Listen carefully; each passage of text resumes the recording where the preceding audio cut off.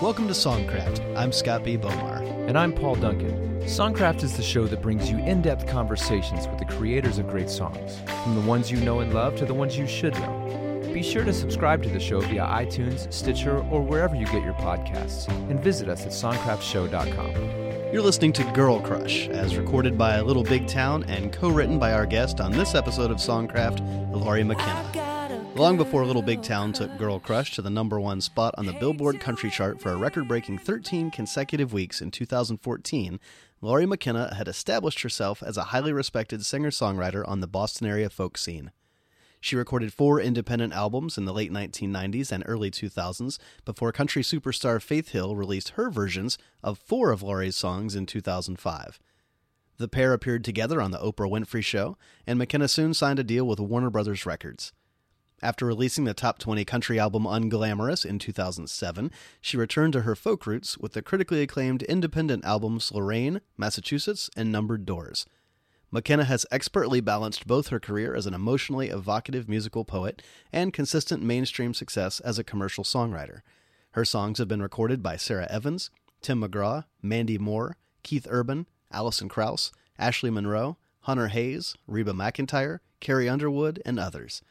Fiercely devoted to her husband and 5 children, McKenna still lives in her small hometown of Stoughton, Massachusetts. She has famously described herself as just a housewife from Stoughton who likes to write songs. But those songs have earned her multiple Boston Music Awards, a half-dozen top 40 singles, and Song of the Year honors from the Nashville Songwriters Association International and most recently, the Country Music Association. You know, we hear so often in the entertainment world about the overnight success. Right. The person who just comes up out of nowhere and all of a sudden is winning all these awards and all this kind of stuff. What people don't know is that 9 out of 10 times that overnight success has been laboring and working behind the scenes for a decade or more. Yeah, I think Lori McKenna is such a good example of someone whose story has maybe been oversimplified to some degree as some sort of fairy tale. Right. Here's this housewife in Massachusetts who all of a sudden is having her songs recorded by these big hit artists, and as if the lightning was going to strike, right, and it just happened to hit her, which I think sells short the amount of years that she put into crafting her songs, working on becoming a great songwriter. She began writing songs when she was 13 years old. Right.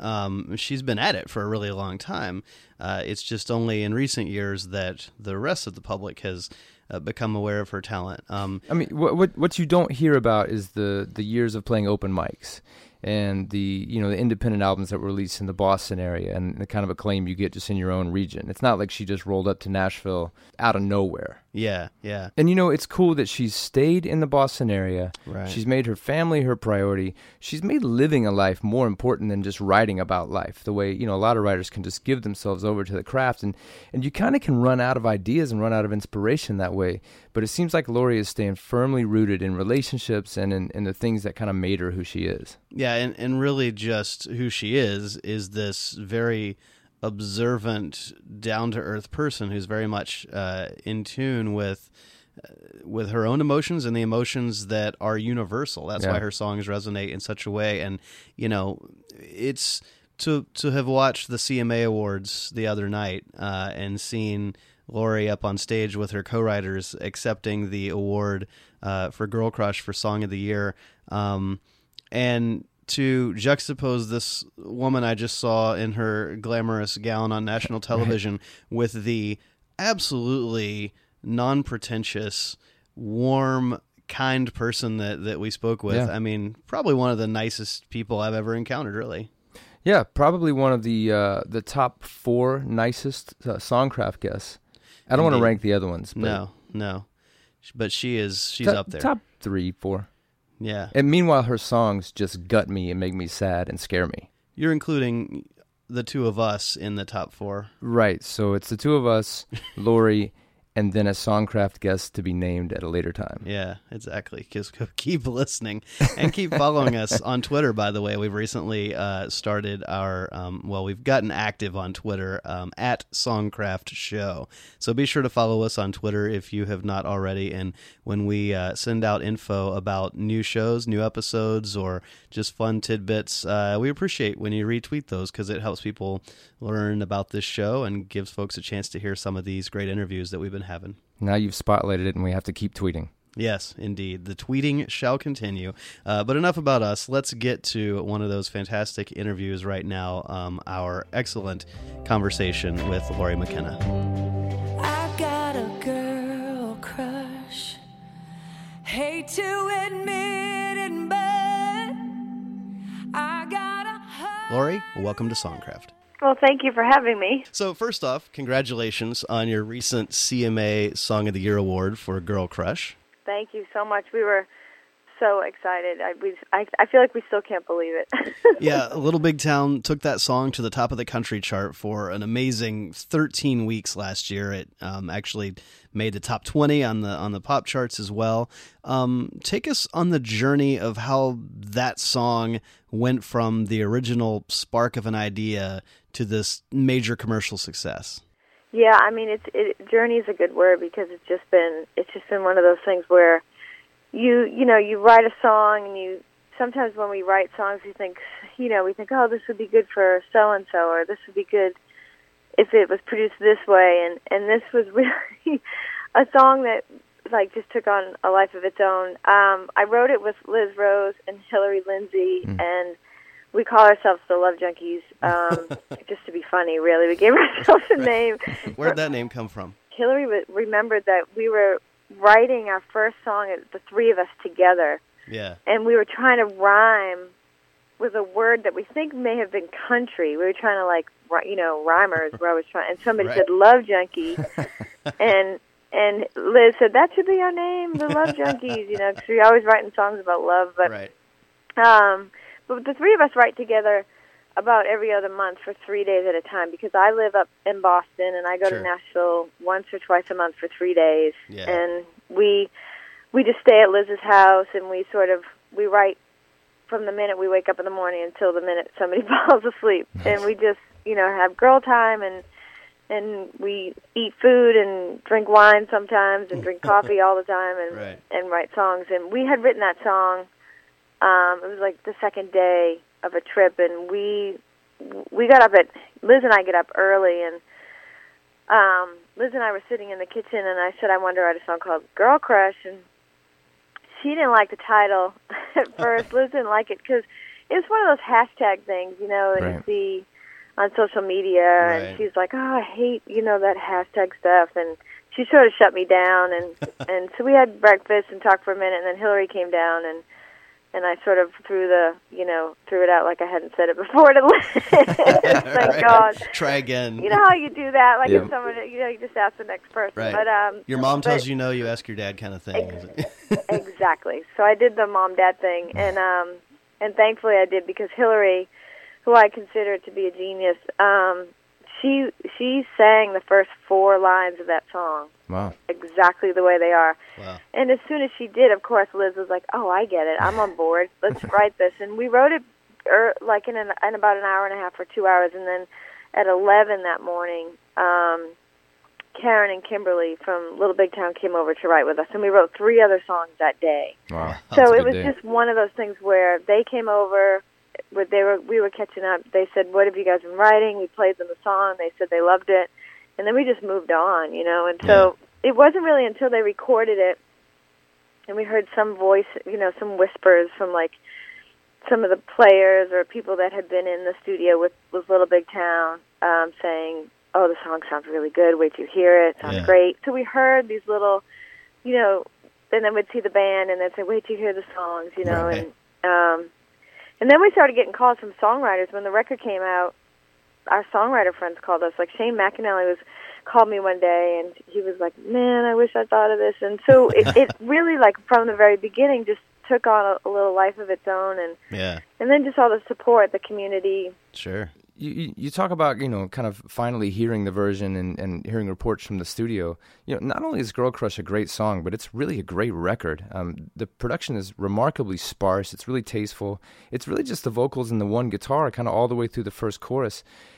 Was that kind of the way you guys had done the demo? I mean, how involved were you guys as writers in setting the tone for how that recording was going to be done?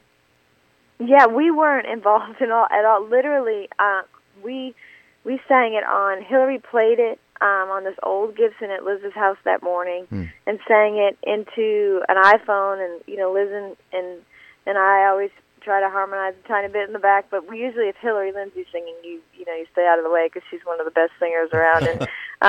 And it's like a work tape that we did at I want to say 10:30 in the morning. You know what I mean? Wow. And right after we wrote it. And the thing about work tapes, sometimes you get them, right away, and sometimes you have to learn the song or get to know the song yourself a little bit. And she just sang it, perfectly, sort of into one of our phones, and that was it. And that's the thing about the band, Little Big Town and Jay Joyce. I feel like they work together so perfectly. I just always love the records they make, and we've been lucky enough to have a bunch, a few songs, Sober and Save Your Sin were Love Junkie songs, and Tumble and Fall we wrote with Karen and Kimberly, and that day actually, and I have a song called Your Side of the Bed that I wrote with them, and they just make great records. That's all there is to it. And Hillary calls Jay Joyce, the mad scientist, but it's perfectly mad, if that's what it is, because it's just he's a genius in his own, what he does, and they just work so well together, and I think that's what brought the song to the next level. One of the things I noticed when they were accepting the award, I believe it was Karen Fairchild, she was talking about the kind of bravery of radio to play that song. It's funny, when the quote unquote, controversy of that song came out, which lasted about a day, really. I think the craziest thing about it is everybody that had something to talk about revolving around that, they sort of picked what they wanted to talk about. The songwriters talked about, are we listening to words? Are we listening to do we have to get the whole song in the first 4 lines, or can we listen to the song evolve and the story evolve, and then find out what the song's about? Those story songs, sometimes we don't know until a little, do we have the attention span to listen to the songs longer than we give them a chance? And that was really, I think, the songwriters, that's what we all wanted to talk about, were lyrics, and do we give the stories a chance? We have 3.5 minutes to tell you a story, and it's hard to sort of, get it all in the chorus sometimes, Right, exactly. Well, let's go back to the start of your story. You grew up in Stoughton, Massachusetts, about 20 miles outside of Boston, where you still live. So what are your earliest musical memories as a kid?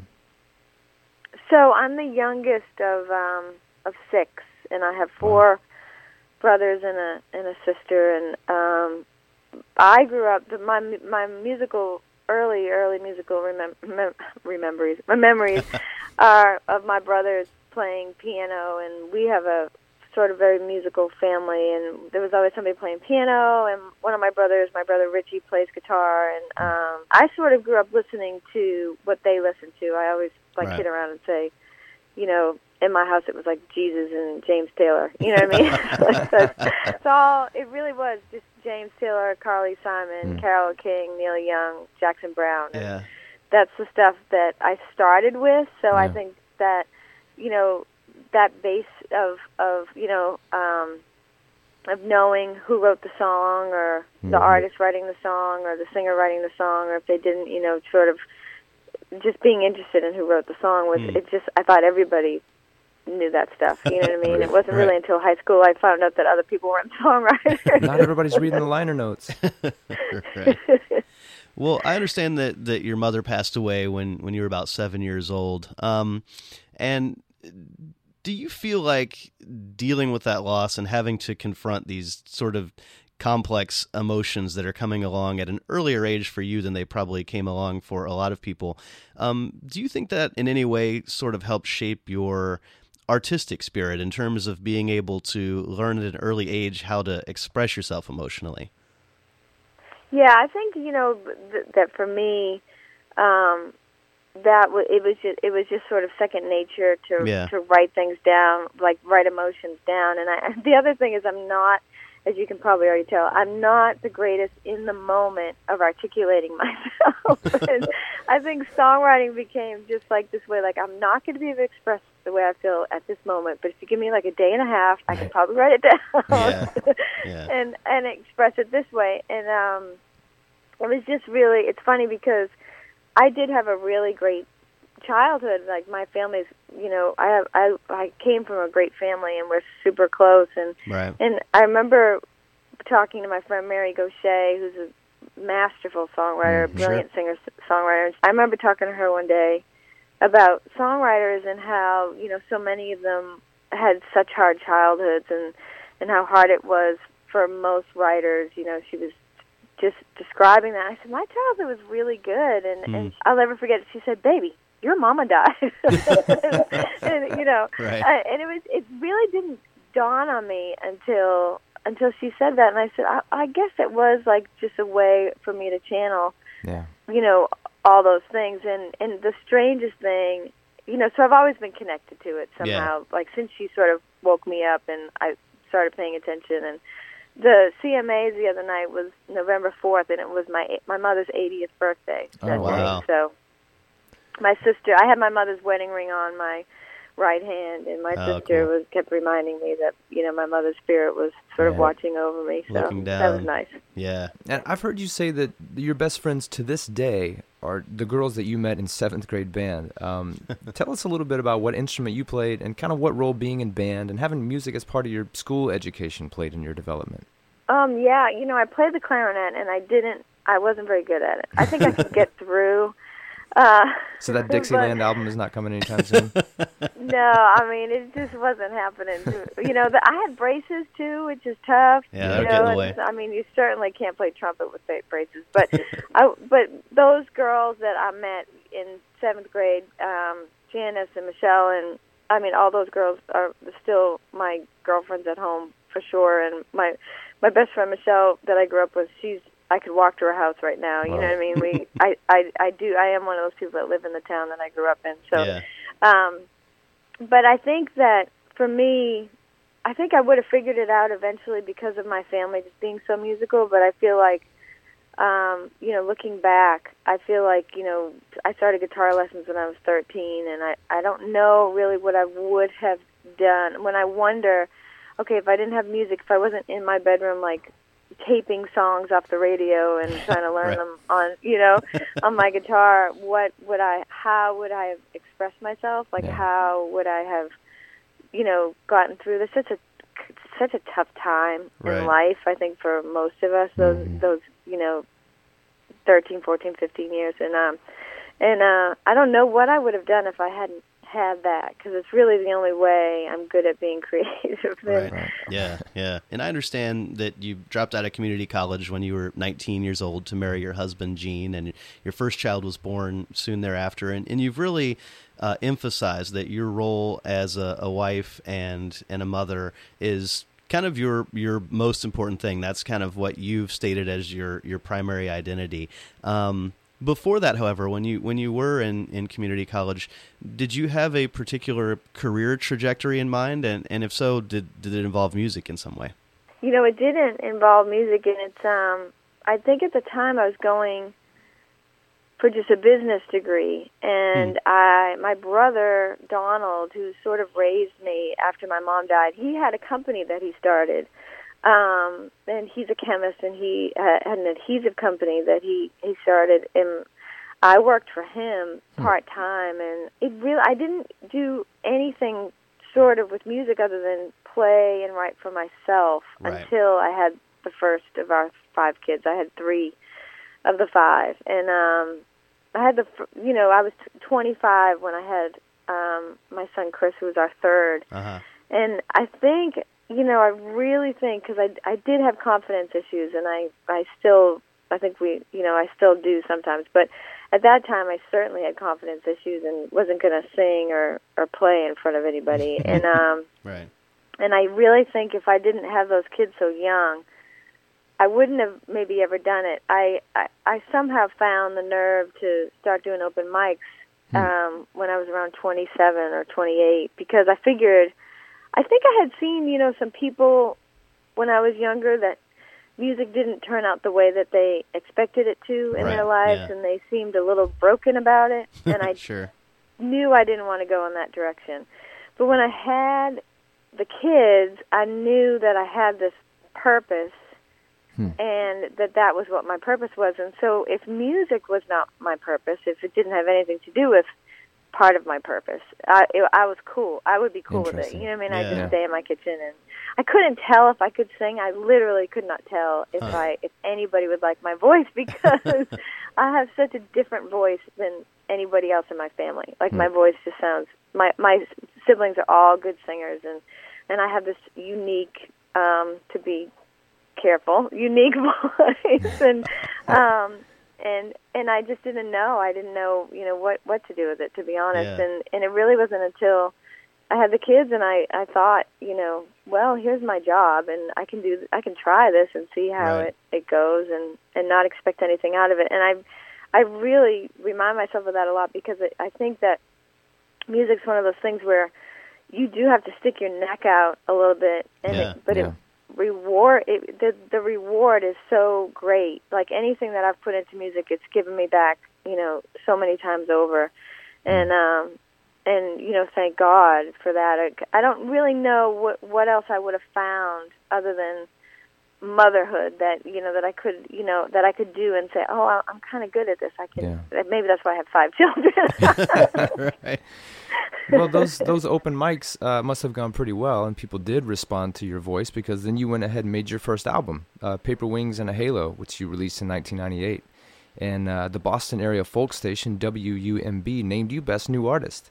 Then you won your first Boston Music Award as a result of that album. And that was a fairly stripped-down record, which let your songs really shine through. And I want to ask you about one song, Ruby's Shoes, from that album. She was only 6 years old, but she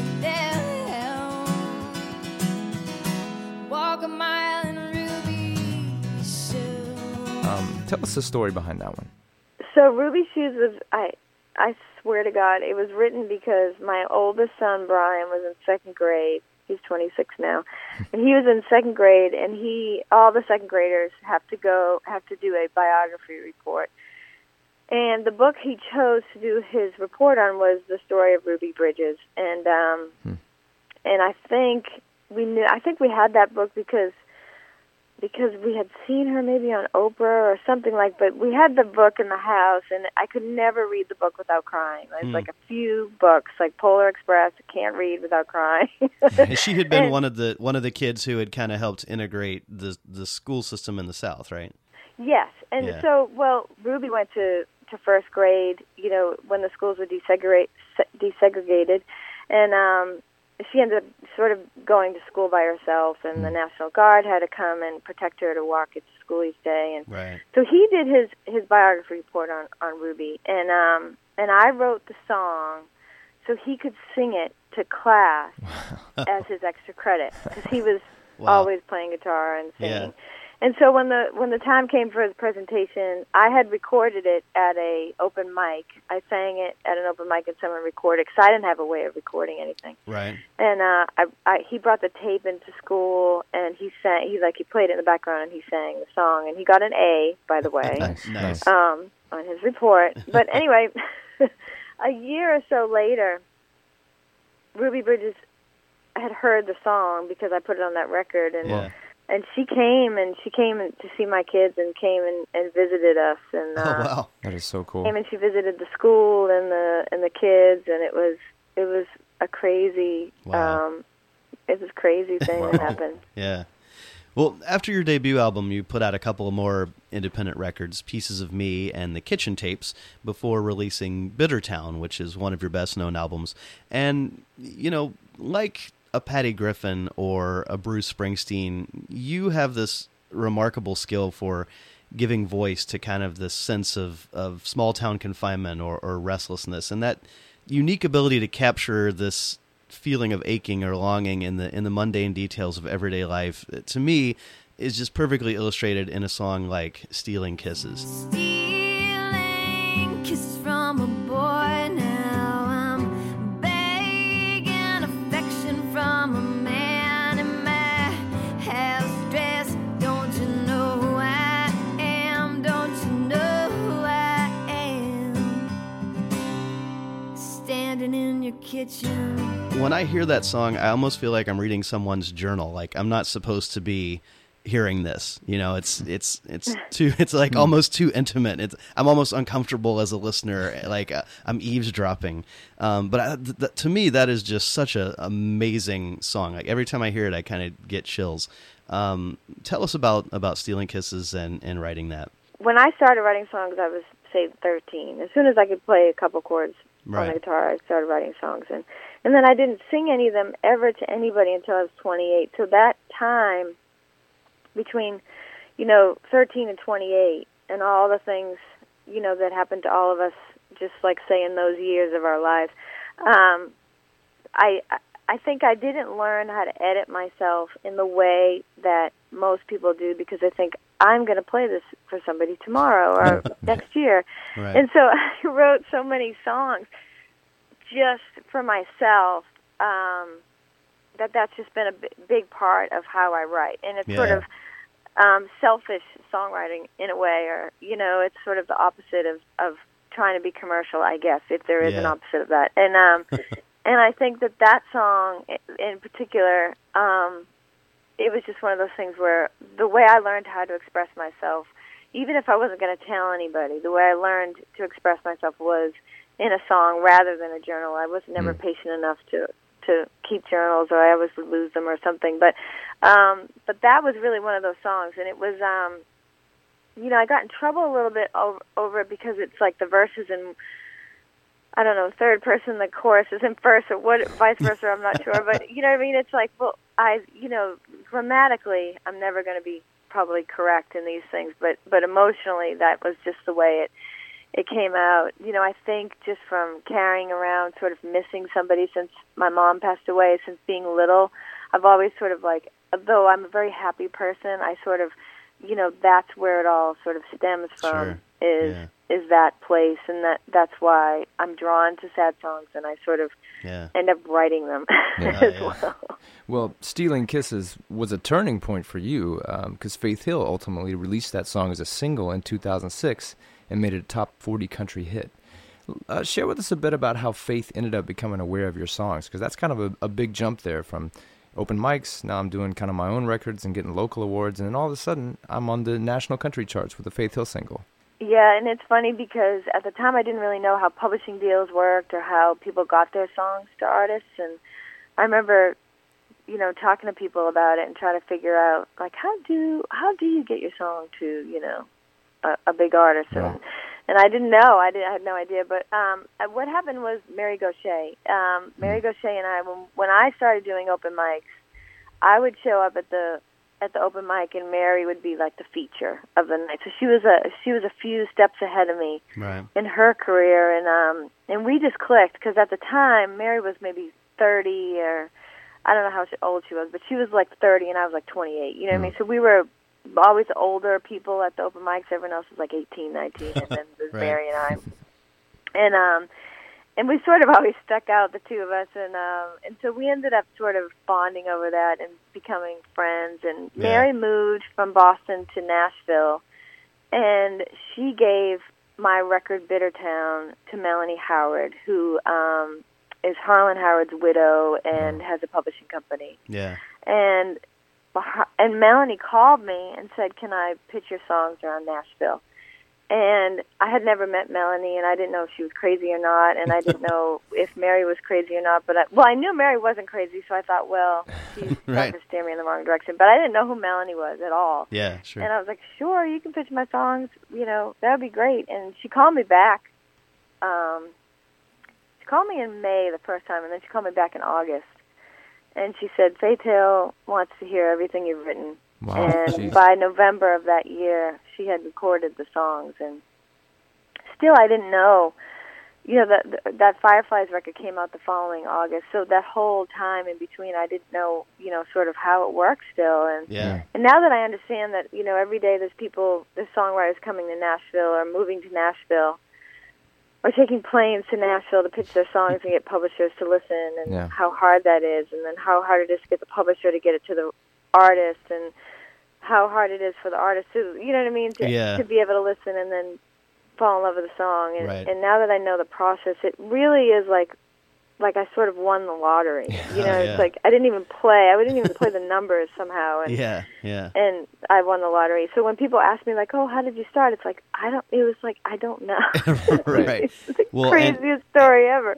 You know, Faith Hill recorded 5 of your songs for that Fireflies album. One of them wound up not being released, and one appeared on the iTunes exclusive version, but 3 of them made the main record, Stealing Kisses, which we just talked about, If You Ask, and, of course, the title track, Fireflies. I want to hear a little bit of your version of Fireflies, followed by Faith's recording of the song. Found minis, bottles, and photos on top to capture a Tinkerbell. And they were just fireflies to the untrained eye, but I could always tell. I believe in fairy tales and dreamers' dreams like bedsheet sails, and I believe in Peter Pan and miracles, anything I can to get by, and fireflies. That is such an evocative lyric, Fireflies. What can you tell us about writing that? That one really was. I hate to bring everything back to my mother, but it is about my mother. Yeah. Sort of the whole, you know, I was taught to dream part. And I remember my brother David calling me one time, and he's like, "Hey, how come you were taught to dream? I don't remember being taught to dream." You know, kidding around with me. But I just remember I think I was, you know, I don't know, maybe 29 or so when I wrote that song. But I remember sort of being at this tiny little bit of a crossroads between, like, sort of like hanging on to believing in things that kids believe in as far as like magic and, you know, like dreams can come true and all those things, versus, you know, grown-up land where you just be practical and steadfast in things that are concrete and that, you know, can happen for you. And it was sort of, even though I was older, you know, and I had the kids and everything, I sort of like was trying to hang on to,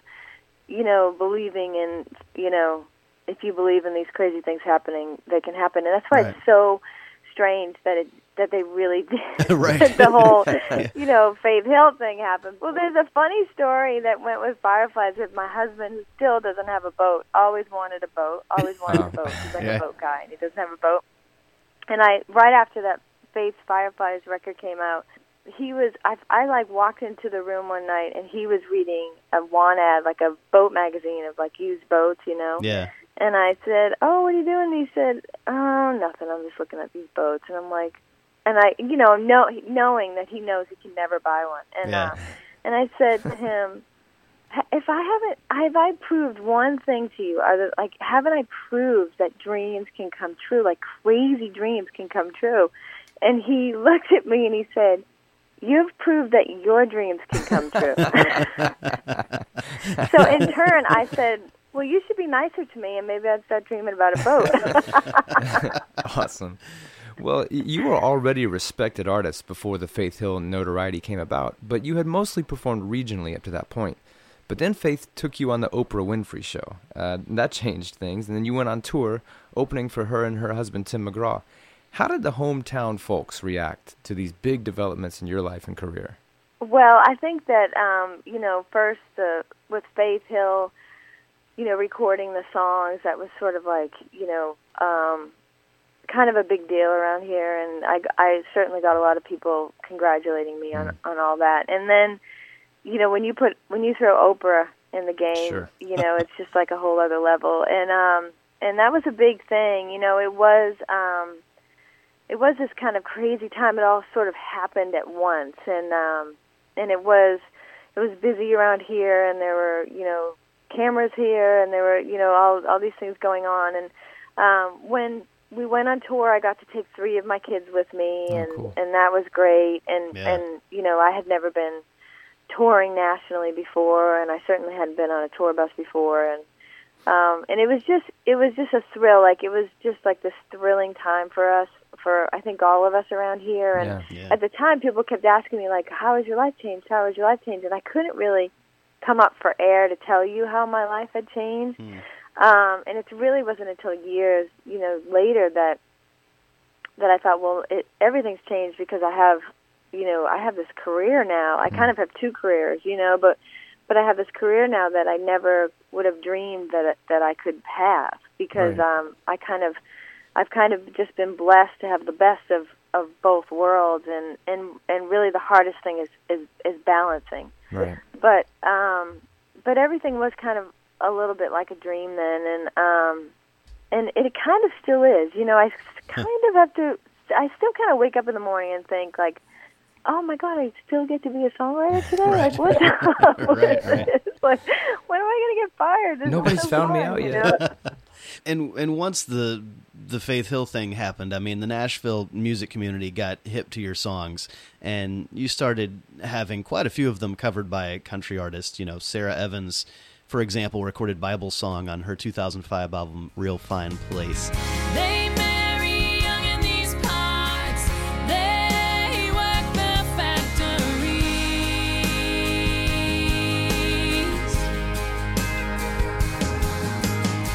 So I ran as fast as I could through the tall grass and the midnight woods, and no one would sing some Bible song over me. And that's a song that first appeared in a stripped-down form on your Kitchen Tapes album, and then appeared in kind of a more produced version on Bittertown, where you performed it with Buddy Miller, and then, of course, got even more produced when Sarah Evans cut it. What are your thoughts on the ways in which production style can alter the way that listeners experience a song?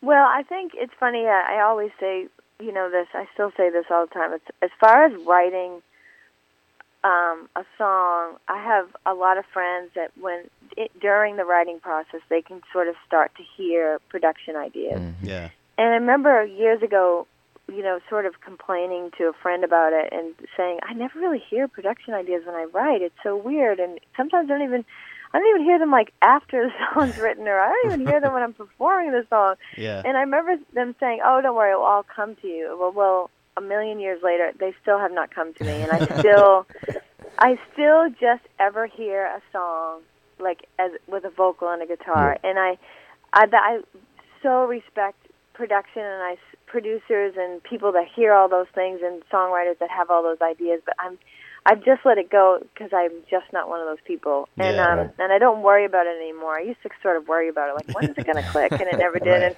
So you won't catch me ever producing my own record. Well, Nashville's very much a co-writing town, and you've found a lot of success as a co-writer, but you really started out kind of writing your songs by yourself. I'd like to hear about that very first Nashville co-writing session and what that experience was like for you coming in as someone who'd written solo up to that point. Yeah, I had never co-written a song until I had a publishing deal, and this is terrible. I'm not exactly sure, but I want to say that Mark D. Sanders was the first co-write I had. Yeah. Who wrote I Hope You Dance. Yeah. And a bunch of other great songs. And Mark D. he's a great friend. I'm very thankful to call him a friend of mine. And he, I want to say he was one of the first people that wasted their day trying to co-write a song with Laurie McKenna.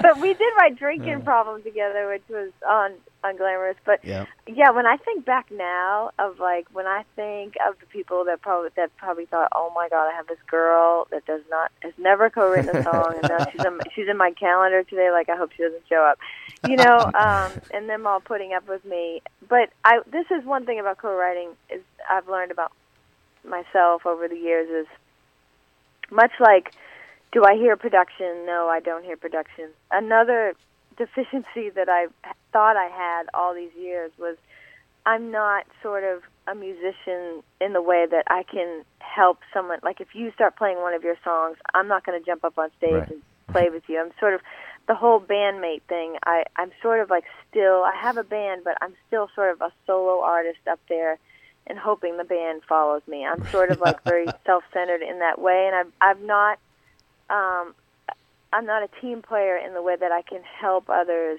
sort of express their songs once Yeah. they're written. I'm not great at harmony. I have to sort of really work on harmony.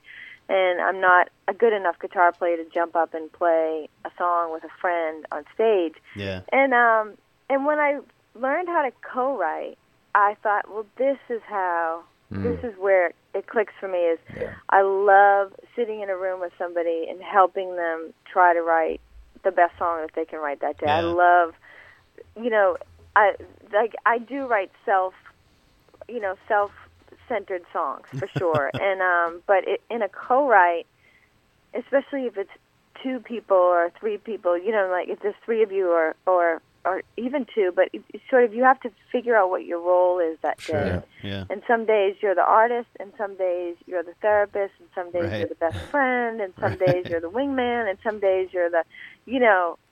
anything that you have to be. And I love that part of co-writing. Right. So I loved it right away. Well, and that Unglamorous album that you mentioned came out in 2007 on Warner Brothers Records, which was your major label debut. Tim McGraw was a co-producer of that. That was your first album, as we've mentioned, that featured any co-written songs. And I would think an album that kind of sounds that commercial on paper, the major label, the star artist helping produce, collaborating with some of the biggest writers in town, that might to some people sound like, oh, is she selling out? Is she trying to be something, a different type of artist than she has been? But, not at all. That is not the Lori McKenna bro country album. I mean, that is the emotional gut punches are still like fully intact with that record, and songs like, Leaving This Life. I don't know what her voice sounds like. I don't know what her skin feels like. I only know what it might feel like when a mother holds her daughter. But that mother knows she's leaving this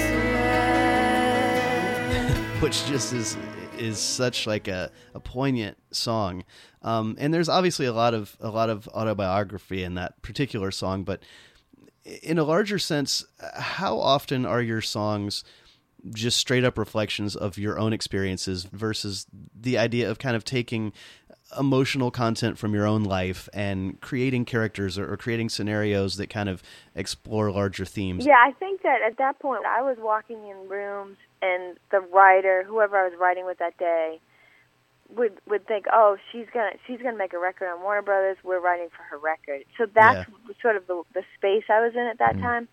And I think that that I knew I wasn't gonna be commercial. And it's funny. It's almost, I've never sort of said this out loud, but it's truthful in the way that I sort of remember having conversations with people that were helping me make that record, and they were being very supportive, and I thought, oh, this is going to be such a big record. It's going to sell so many copies. And I remember in my brain thinking, it's probably not going to sell as many copies as everybody would say. What? I mean, because I just knew that I wasn't capable of switching over to where the commercial, where that line was going to be, and and if I did, I wasn't going to be able to sing it the right way. You know what I mean? Like even if I could get through the day writing just a straight up, country hit, I don't know if I'm the person to sing it. And and I do like every now and then just putting out something that's that does sound more commercial or more pop or whatever. Like as a writer, you want to be able to write all those things. Sure. You want to. You can't stay in one little space because you'll forget how to even write in that little space if you always stay there. So I think Well, I think a great that's example of important. that is your 2011 album, Lorraine, because about half those songs are songs that were co-writes, including one of my favorites, Rocket Science, which was written with Barry Dean and Tom Douglas, who, of course, was our last guest here on Songcraft. Another one of the songs that you wrote solo on that record that I really love a lot is By This Town. Keep the Church of Christ and the bowling alley open, where the Bud Light signs crackle while the glowing fire. What's the story behind that song? So that song has a little bit of a unique story in the way that I literally, the first verse of that song I wrote in my minivan after dropping off a couple of the kids at the high school, and there was a newly installed light in front of the town hall at the time in the center of town, and I stopped at that light, and I actually timed it one day. It's like a 4-minute light. It's a really long light. Like if you get stuck there, it's like 3.5 minutes. It's like as long as a song, honestly. And Right. and I was thinking about the town and how it's changed, and I was thinking about how, some of the best people in the world that I know live there, and how I drive to the center of town sometimes 8 times a day because the kids have sports and whatever, back and forth. And that the first verse just, I like landed in my head, and I sang it in my iPhone so I would remember. And I brought the little kids home and gave them breakfast, and then dropped them off at school, and then I came home and I wrote the song in like 45 minutes. It was just really fast because of that, little gift that landed on the hood of my minivan. Oh, man. Right. Well, another great song on the Lorraine album is "The Luxury of Knowing," which had previously been recorded by Keith Urban, and similarly on your 2013 album Massachusetts, you included your own version of "My Love Follows You Where You Go," which was written with Barry Dean and Liz Rose, and that one had previously appeared on Alison Krauss's Grammy-winning Paper Airplane album. Future like a promise. You're a city of gold, stubborn in your bones, and Jesus in your soul. Seeing you stand there, staring at the unknown. I won't pretend that it's not killing me, watching you walk away slow. And it sort of made me wonder, it's you don't often hear of a writer writing a song that another artist records and then they do it on their own record. And I'm curious, when you hear other artists cover your songs, does that ever cause you to evaluate those songs from a different perspective? And I guess what I'm really asking is, when you hear someone else sing something that you wrote, does that give you a little bit of objective distance, that it kind of allows you the freedom to listen as a third party would and say, dang, that is a good song, and I'm going to put that on my record? I think that is the whole, that we sort of see them in different ways when anybody sings them, and like Girl Crush for certain, and like we talked about the production and just the way Karen sings it. I think that we all sort of, we've heard Karen sing that song, or the band sing that song so many times now, and all three of us, Liz and Hillary and I, we all sort of realized, we were very lucky because it was so fast. But we did it, like, look at how great she sings that song. And she sort of brought, like, she almost should be a co-writer on, because she did sort of bring it to a different level, like we keep talking about. But it's funny, the interpretation, I think, of any song, like Luxury of Knowing, the way Keith Urban does it is just, excuse my language, it's just so damn good. I could sort of never do it, like, sing it the way he sang it. Right, but right. I sort of, I've always sort of not worried about if I know how to sing a song, I'm going to sing it, because I'm not going to sort of worry that I can't sing as well as somebody else. If I didn't, I would have never done My Love Follows You Where You Go, because who would ever sing a song after Alison Krauss, the best voice in the whole world? And I remember saying that, that proves I'm either brave or stupid to sing a song, after Alison Krauss. But like I said earlier, I think that's the thing about songs is everybody's supposed to sing them. If they like them, they're supposed to sing them. It doesn't matter, how they sing or who they're singing them for. If they like the song, they're supposed to sing it. Yeah. Well, recording Lori McKenna songs has been a popular thing to do in Nashville for about the last 10 years. But it's really in the last 2 or 3 years that you've been having more hit singles as opposed to album cuts. And that really started when Hunter Hayes went to number 2 on the Billboard country charts and hit the pop top 20 as well with I Want Crazy, which you wrote with Hunter and Troy Verges. That song earned you a BMI Performance Award and got Hunter nominated for a Best Country Solo Performance Grammy. And that was also the same year that you had a couple of songs songs that both ended up as top 40 singles for Little Big Town, which were Sober and Your Side of the Bed. So here you are, you're having this major Nashville success. But unlike a lot of writers in Nashville, you still live in Massachusetts. So obviously this involves a little commuting for you. Tell us about just a typical co-writing trip that you might take to Nashville. Yeah, so I get to Nashville once a month for sure, and then sometimes it ends up being twice a month.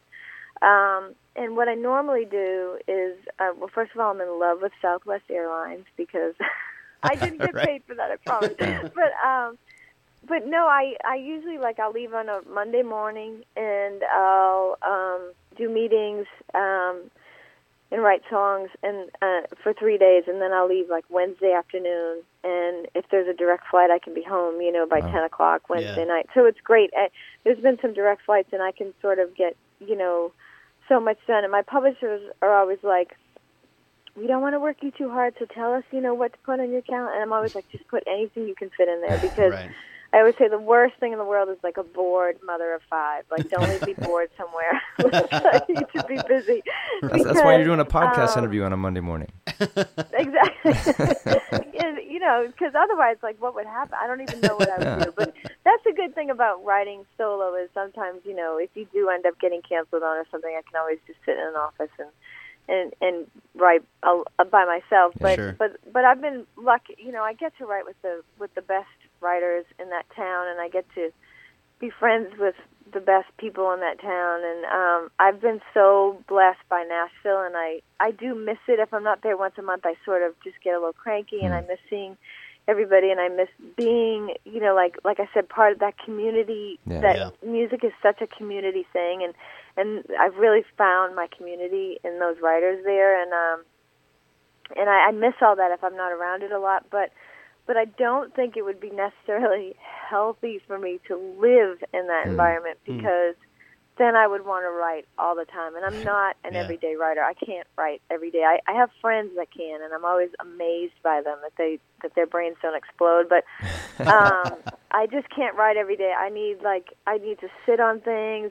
I'm slower than a lot of writers, and I need to sit on things for days at a time sometimes, and I just keep ideas in the back of my head, and Sure.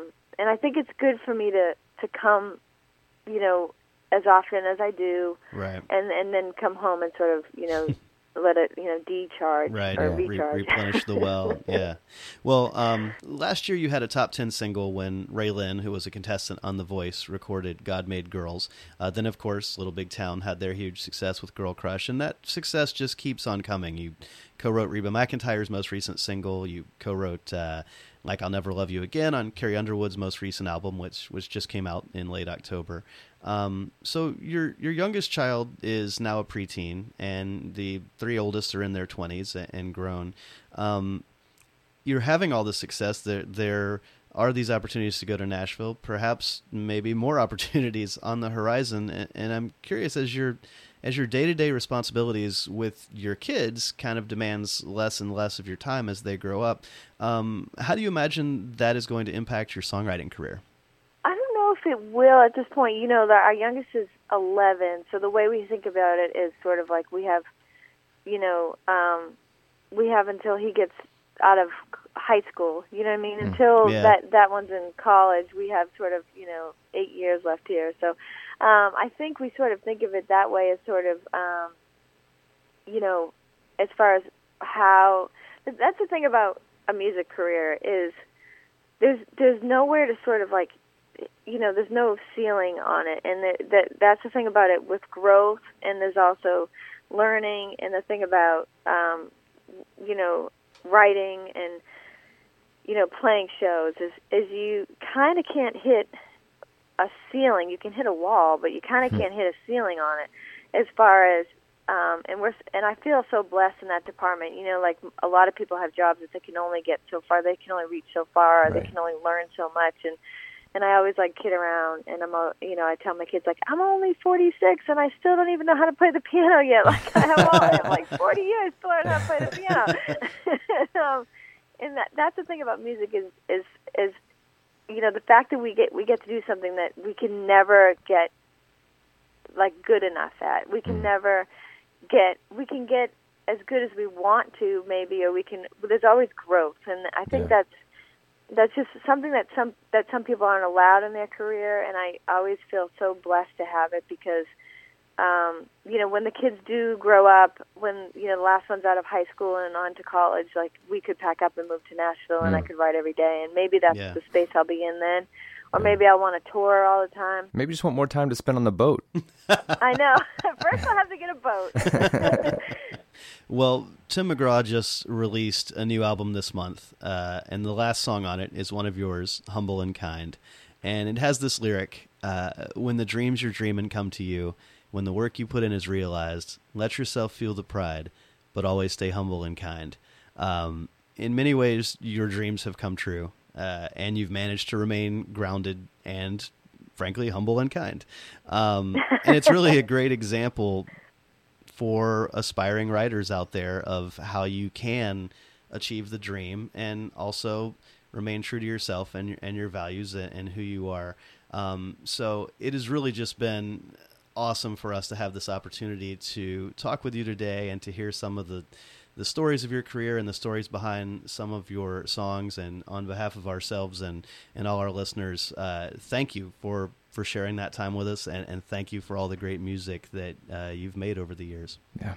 Well, thank you guys. It's been such a pleasure, and I appreciate it. It is always fun to talk about songs anytime. So, well, thank you guys.